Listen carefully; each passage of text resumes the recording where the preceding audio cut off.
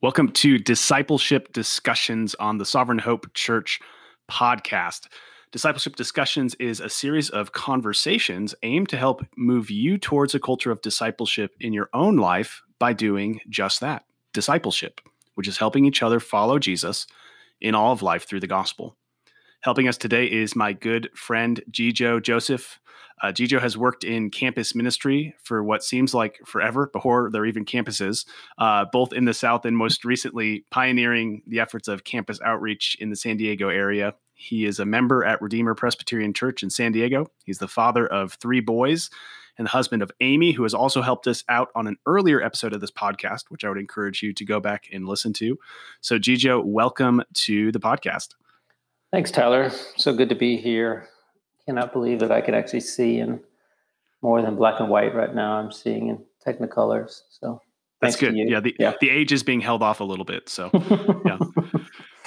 So Gijo, one thing we really want to do is we want to help people think tangibly and practically on what discipleship is. And so we always start with kind of framing how we think, and then the rest of the podcast kind of gets to how we act. And so at Sovereign Hope, we try to define discipleship as helping each other follow Jesus in all of life through the gospel.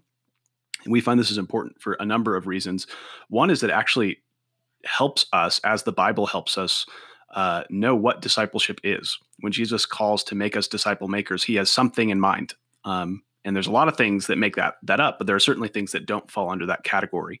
And so when you think of discipleship in your life, how do you define it? How do you think it through? How do you know, okay, I'm doing discipleship? That's a great question. I don't know if I love your definition there. Can you repeat it one more time for me? Helping each other follow Jesus in all of life through the gospel. Through the gospel, yeah. So I think that I might be borrowing that definition really soon and tweaking a little bit, quote, borrowing. And but I really like that definition because one, at the core of that is following Jesus. And I grew up in a campus ministry environment where the question was always asked, like, either who's discipling you or who you discipling. Mm-hmm. And the thing that can get easily lost in some of that is the fact that Jesus is really our discipleship leader ultimately, and that even as Paul says later in Corinthians when he says, "Follow me as I follow Christ," the following Christ is really at the crux of that through the gospel. So a couple of things that we say often, and this is also in your definition, is that all of life is all with Jesus, and all of life being, our work life, our play life, our family life, our going to the grocery store, our working on Excel spreadsheets. Is all meant to be with Jesus. And Mark 3 is a really cornerstone passage where Jesus said to his disciples, about his disciples, he chose the 12 that they might be with him and that he would send them out to preach. And I just love those words, to know that Jesus really chose me to be with me. And the way that we experience that witness, that is being with him, is really as we help one another. And so I think the things that you are talking about are really spot on. The one thing that I would just tack on to that, what I love about what Jesus did was that his discipleship really did begin with spiritual birth. So that there's spiritual mentoring could be a simple way of talking about discipleship in the most simplest form. But spiritual mentoring really starts with spiritual birth. And so even when Jesus says, "Come follow me and I will make you fishers of men," there was a come and see season, I guess, if you will, where they began by following him. And so it really begins through and with evangelism, and it goes, and it really does also follow through with us evangelizing others. And he chose the 12 that they might be with him and that he would send them out to preach. "Come follow me and I'll make you fishers of men." those are all just little snippets of thoughts that surround how we think about discipleship. And that's a great reminder, because I think even in being around you and my time in campus ministry too, it seems that the most transformative discipleship relationships are often those that see both the conversion and the growth of the believer, where you see someone come as a sinner and apart from God, and it clicks that Christ has come for them. And then you see them not only confess, but you get to get into those nitty gritty details of, teaching a child how to walk. That's what all of us go through, whether we're saved at 16 or 60. We're learning a whole new world in that. But how would you talk to someone about discipleship when there's this reality with discipleship, and in campus ministry, it's really easy because you have that kind of life on life, like classes are all over the place. The schedule is cracked open across the calendar. Where in the church, that tends to become more siloed, protected, scheduled, things like that. And so in campus ministry, discipleship is a culture that is often just caught. Like it's just the air you breathe. But then for the average church member who hasn't had that kind of experience, how do you teach discipleship? Or how do you say, this is what we mean when we talk about helping people follow Jesus? Well, the thought that came to my mind as you were talking was that in a lot of ways, the Apostle Paul had a challenge that many of us do, in that he wasn't always able to do life together all the time, like the campus ministry world does. And so it seemed to me that he held up a value or something that he was aiming at, and that he really kind of went after that in whatever means possible.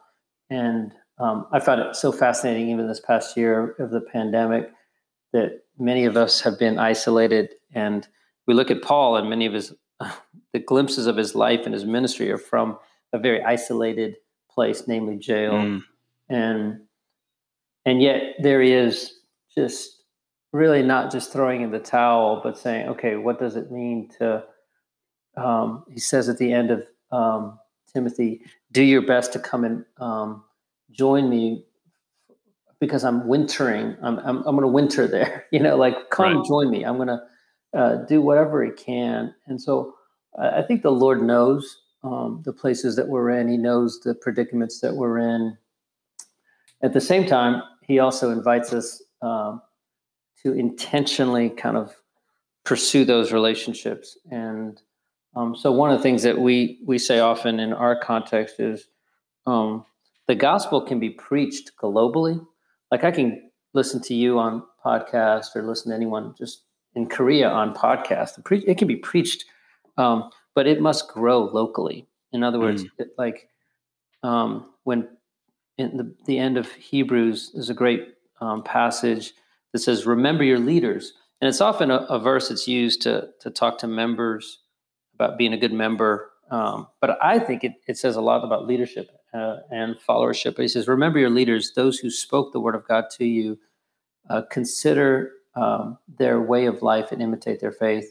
But there was something about that. They were doing life together so much that the writer of Hebrews could say, remember how they acted. Remember what they did. Remember how they responded to their kids, and remember how they were at work, and remember all those things.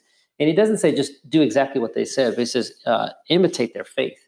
And so I think biblical discipleship is significant to do the best, do what you can to be around people and to do life with them, but don't throw in the towel.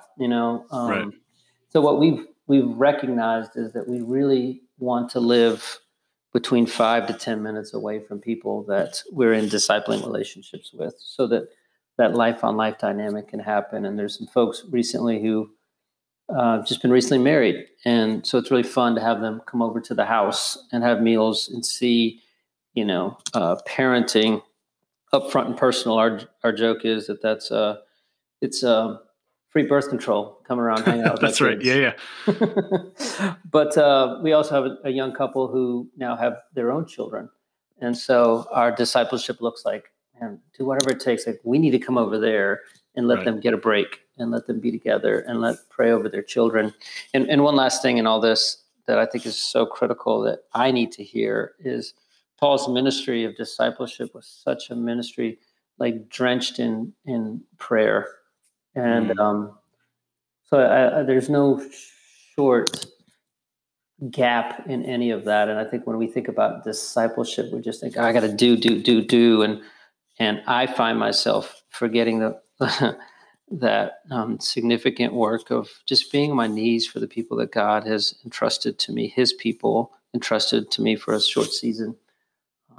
That is, so critical. So we could spend the rest of the time just talking about that, but I know there's more to it that we can talk about. So.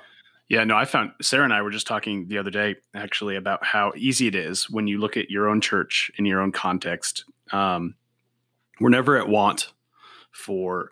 I think every Christian goes through this season where you're like, oh my goodness, who do I disciple?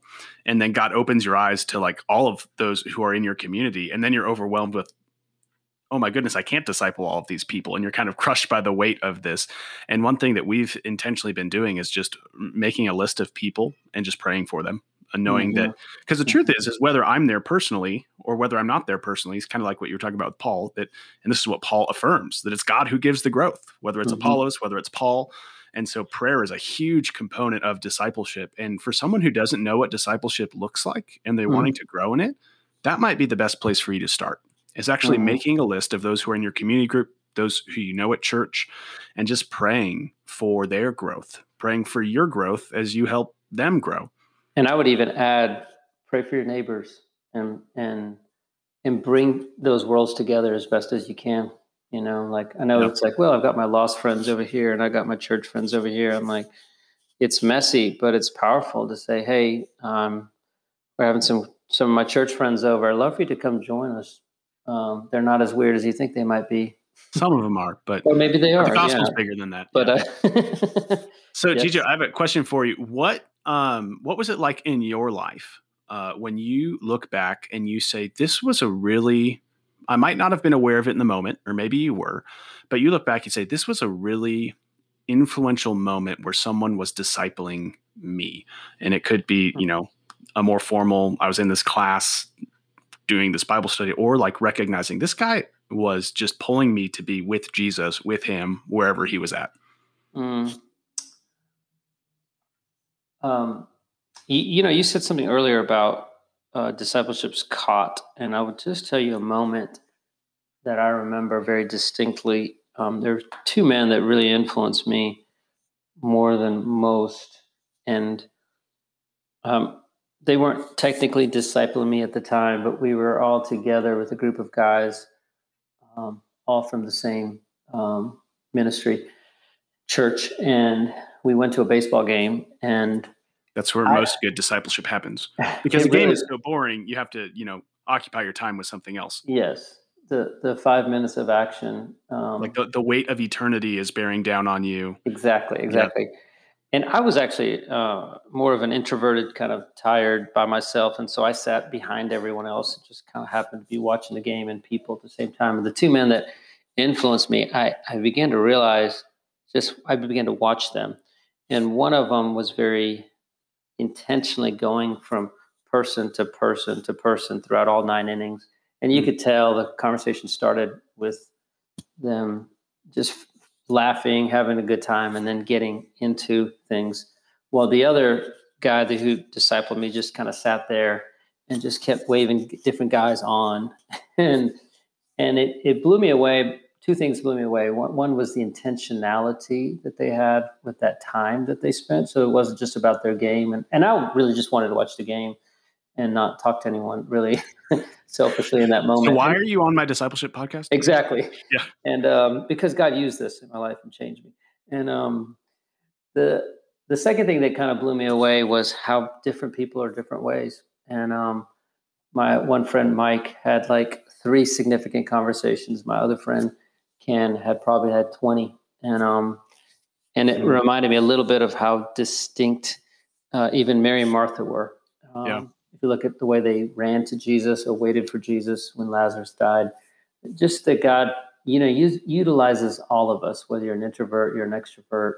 And so that was a moment where I would just say discipleship was caught. And the thing that was most caught was the intentionality of like thinking for another's growth and making the most of the opportunity and really loving brothers with, speaking the truth in love. And, that was a moment where I would just say like is kind of indelibly marked on me with like, man, just simply the word intentionality.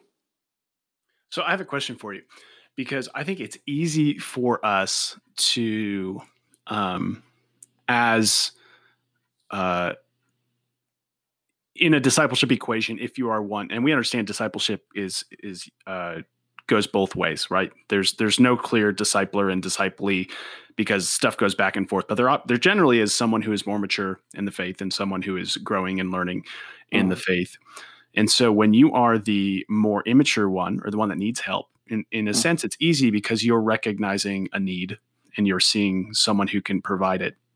But what would you say to someone who is a work in progress, as we all are in grace, but has been Christian for a number of years and who feels like it would be almost arrogant to look at someone else's life and say, how can I help them follow Jesus? Because there's kind of this, like, it feels like you're imposing on them, like, come and help me. And yet, as you mentioned, we see Paul call for that exact same thing.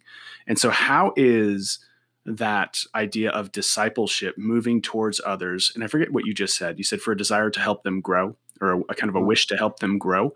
How do we disassociate that from kind of this false sense of humility or overcautious fear of pride? It's a really good question. And I think that, Paul says, by the grace of God, I am who I am, in the sense of like, he just began to understand that all of life was grace, was a gift. And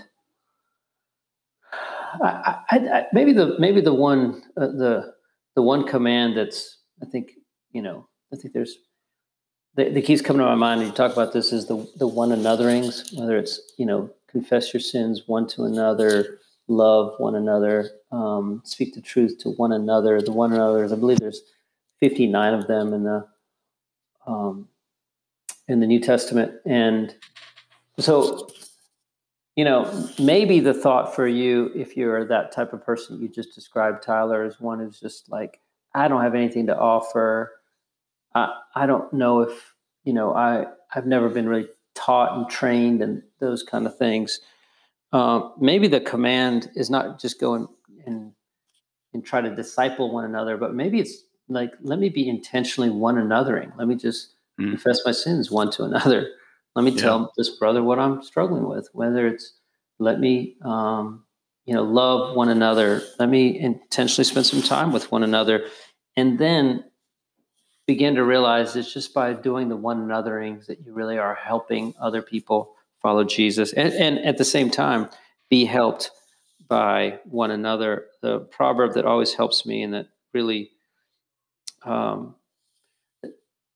there's two thoughts that just kind of continue to hit me. One is, the proverb that comes to my mind is, the one who waters will himself be watered. And it's one that we quote often, and you'll have to remind me of the reference, Tyler. But it's Proverbs 11. I know, because we just preached on it. So look at that. Yeah. There you go.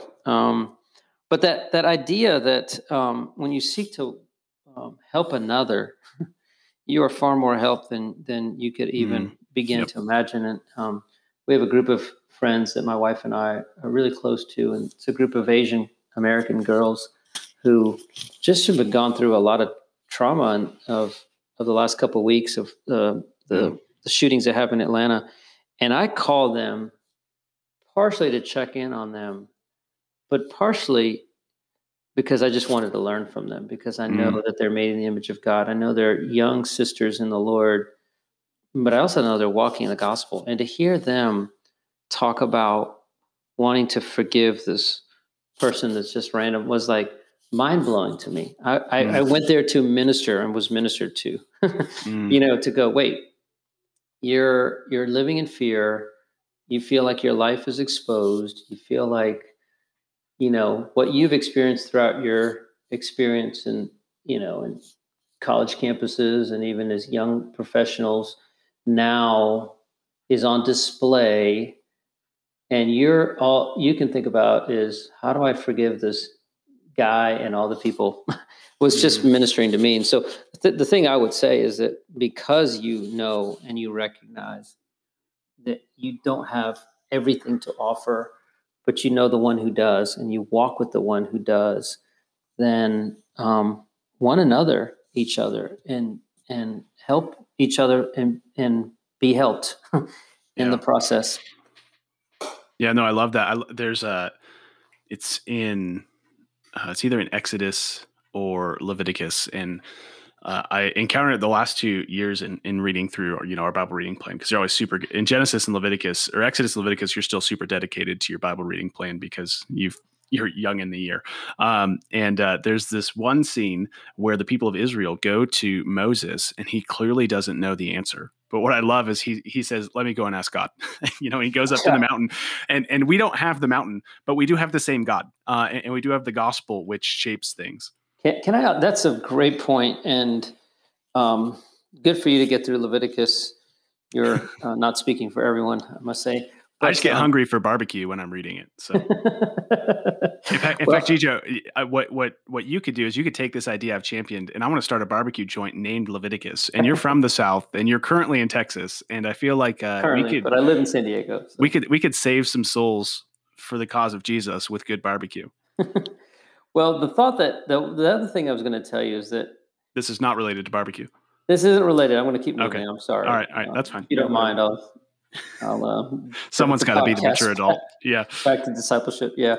The thing that I and my team initially, what we began to realize is that discipleship is a team project. And yet there is individual or personal responsibilities. And so to figure that out, we just kind of coined this term that we want to do team discipleship with point leadership. Team discipleship, meaning there's going to be multiple people that help disciple you. And I'm playing a part by maybe being your discipleship leader or your small groups, whatever your term is, Sovereign Hope. But at the same time, so there is personal responsibility. Paul said, "Follow me as I follow Christ." Paul said to Timothy, "And the things you've heard me say, entrust these things to reliable men who will also be qualified to teach others." 2 Timothy 2, which begins with, "My son, be strong in the grace that is in Christ Jesus." And so there's intentionality, there's personal responsibility. But we do that in a team format, if you look at the scriptures, you just cannot get away.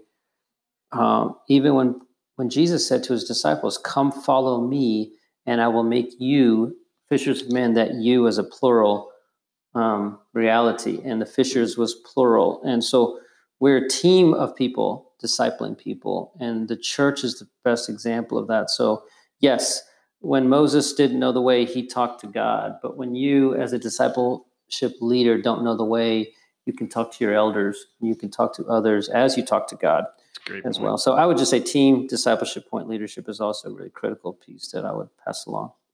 Well, and I think even to the conversation we were just having, that's another way to create a culture of discipleship. Like you could go, so say you've got, your friend Adam, and you've been discipling him, and you run into something in Adam's life you don't know what to do. And so you go to your friend James and you say, "James, this is kind of what Adam's going through." And obviously you're not gossiping or anything like that. We'll remove that equation from the illustration. But now in asking that, James is aware, oh, hey, I should be concerned about this kind of stuff in my life. And it's advancing this culture and this, approachability in the church where this is the good and holy expectation of what's going on. Yes. So one thing I wanted to ask you about, Gijo, because I have seen it with you guys in the times we visited you guys in San Diego. We always like to hear what discipleship looks like in your life right now, like some practical examples. And you've got that showing up in a lot of ways, both at your church and in campus ministry and in your home. But you've started something pretty unique with your boys. And so why don't you give us kind of a little snapshot of the age of your boys and what you're trying to do in that area and how that interacts with our call to disciple. So my oldest is 13. My middle son is 12. And then our surprise blessing, last little one is 8. And so the first two are 15 months apart. And, I'm doing a lot of this discipleship, and I've got an amazing staff team that really spends more time on the college campus than I do. And God has been so gracious to give me a group of like 20 guys, and now it's multiplied into multiple groups of young professionals that are not in college that we're getting together. And now multiple leaders are leading that. And so I was doing all this ministry to all these folks. And as I was praying for my kids, one day the Lord just put it on my heart. It's like, you're doing all this discipleship. And my oldest was about to turn 13 at the time. He's about to be 14. And so actually take that back. It was 12. And so a couple years ago, and it just dawned on me. I'm like, I'm giving the best of my discipleship thoughts out there, outside of my family, and my kids are getting the rest of in devotional life and in a youth group that's far away. Our church is 30 minutes away, and that's part of the reason why but the campus ministry and the people we disciple are really close. That's where those 20 guys have kind of, just come out of nowhere, is because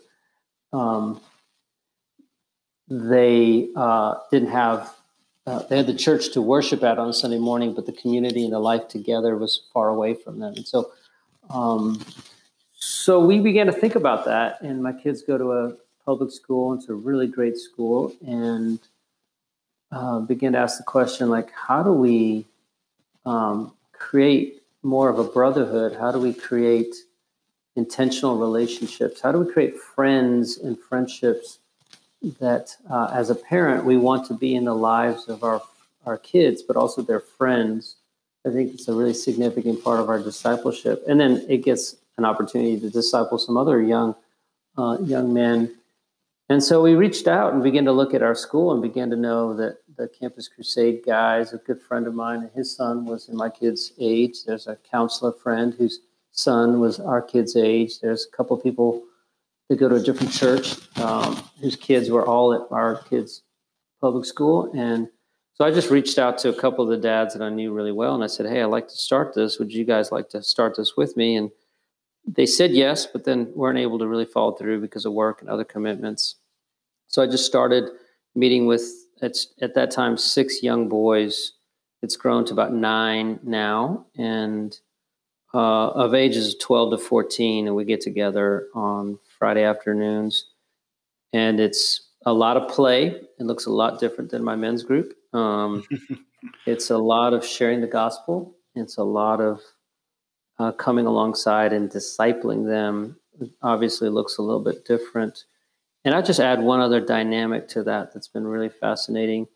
It has, one of the boys didn't know this when we started this group at the time, but very spiritually astute, really loves to pray. And he lost his dad to COVID 4 months ago. And so what we didn't realize was that this is going to be much more of a significant discipling adventure than we would have initially thought. And so every Friday I take him home so his wife doesn't have to take another ride. And we get about 7 minutes in the car. It's just really precious. And we can talk about whatever. And so he's one of my kids' best friends that I get a little bit of time with. And I've told my boys intentionally, hey, I want to get this time with this young man because, and they pray for that time. And it's only enhanced my parenting of them. And another kid's been really struggling with pornography. And his parents came to me and said, would you meet with them? And I said, I'd absolutely love to meet with him to talk about these things, but I'd like him to initiate it. And Yeah. so it's just, we've created a lane. It's only 2 hours. It's a lot of dodgeball. It's a lot of trash talking. It's a lot of talking about video games for about 5 to 10 minutes. How's your TikTok channel these days, Chicho? Mine is terrible, but I've been, in a cameo and a few others. That's good. Yeah. Mine's non-existent, I should say. Yeah, that's good. But I hope that gives the example of I think that's what you were asking about. And that's kind of, yeah. So give us, so your title, which I love, is Little Man Tribe, yep. is what you do. So can you just give us like a 30,000 foot flyover of what those 2 hours look like? Is there, well, I won't qualify anymore. I'll let you just answer the question. Well, ideally it's an hour and a half because there's only so much of 8 to 10, 12 to 14-year-olds I can take. And but somehow your parents and them stretch it out, which is totally fine. The other thing that I will tell you is that one of the guys that I've been discipling, one of my old staff, he's now no longer on staff, but going to be part of our church. And he actually found out about this, and he loves boys that age. And I just said, what do you think about doing this with me? And he's That's like, awesome. I thought you would never ask. So I get to disciple him while we disciple these boys together.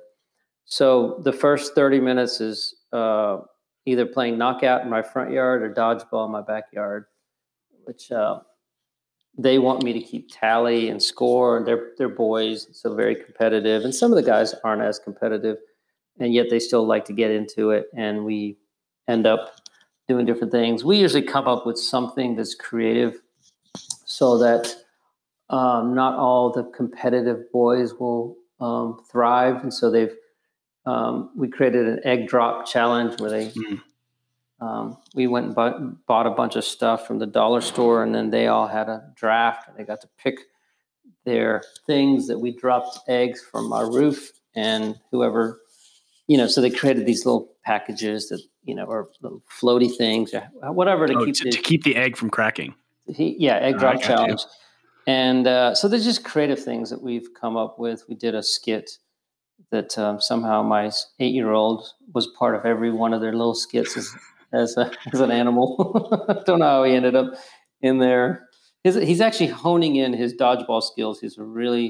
He might be better than 2 or 3 of the other. Okay, you have a prodigy in your midst. Well, or we have some really, really bad. Some stragglers, yeah. 12 to, yeah. But all that to say, so it's a lot of play. Then we have a snack, and then we do what is simply put as happies and sads. What was a happy from the week? What was your sad from the week? So we have a little time of connection. And then we end with a devotion. And my staff guy and I have developed out a list of topics that we found that we want our kids to be understanding, kind of the way they think, the way they live, and the way that they are,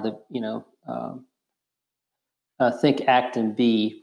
So we just wrote out a few thoughts that we had, and then began to say, okay, what do the scriptures have to say about these things, and what would being ready for high school look like? And so we've just been walking through a lot of those things, and just recently we began to realize they just need a really deep understanding of just gospel realities of salvation, like their understanding of salvation, because not all are believers.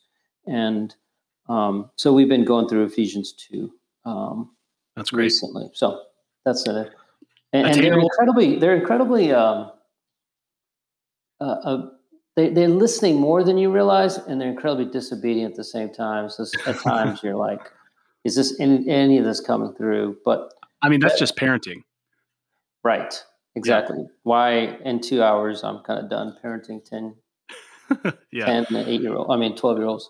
God gives us grown. It's growing to about 8 to 10 kids. So. Well, I love that, and I pray for much fruit in that. And it's something that even hearing it, like you said, it's not rocket science. Those are things anyone can do. The thing I didn't realize was how impactful it has been in the parenting and the discipling of my boys. Like I just thought I'm taking away time from my boys to spend with these other boys, but they are getting it. And they are actually, we've dropped the vision to them of like, hey, when our 8-year-olds friends come around and when they turn 11, 12, my older boys are going to leave their little man tribe. That's awesome. So it's going to multiply that way. So that's great. All right, I have some lightning round questions for you in conclusion. So, first question: what is your favorite activity to do with guys? That's more of kind of like a fun, casual discipleship. And so, playing board games, little man tribe, shooting hoops. Every Monday, I play basketball with a group of guys, and we call it basketball and Bible study, and it's somewhat evangelistic and discipleship oriented. And I'm 48, and they're all average about 24, so they're half my they're a lot of 20s to 30-year-olds. So you got those old man skills that you like, the reach around, poke out. Yeah, I don't even have long enough arms for that, I wish. But I have 2 to 3 good games in me, and then we do the devotion so that I can take off afterwards and go ice up. There you go. While they keep playing. So Kobe, LeBron, or Jordan? Oh man, I'll have to say LeBron. All right. Favorite book of the Bible to read with someone you're meeting with? Recently, I've been going through John all over again with some guys. Favorite non-book of the Bible, so book written by fellow humans, not inspired like you and I, that you say this is just a great go-to to read through with anybody. What would you say? From Christian perspective, or are you just saying Christian perspective? Yep. Man, that's really good.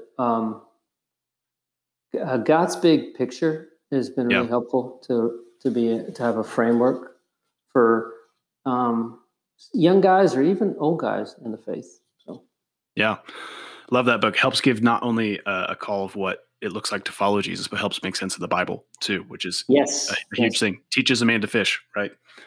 All right, Gijo. Well, thank you so much for your time. We appreciate you helping us follow Jesus by sharing how you think through that, and blessings on your ministry. And thanks for stopping by. Thanks so much.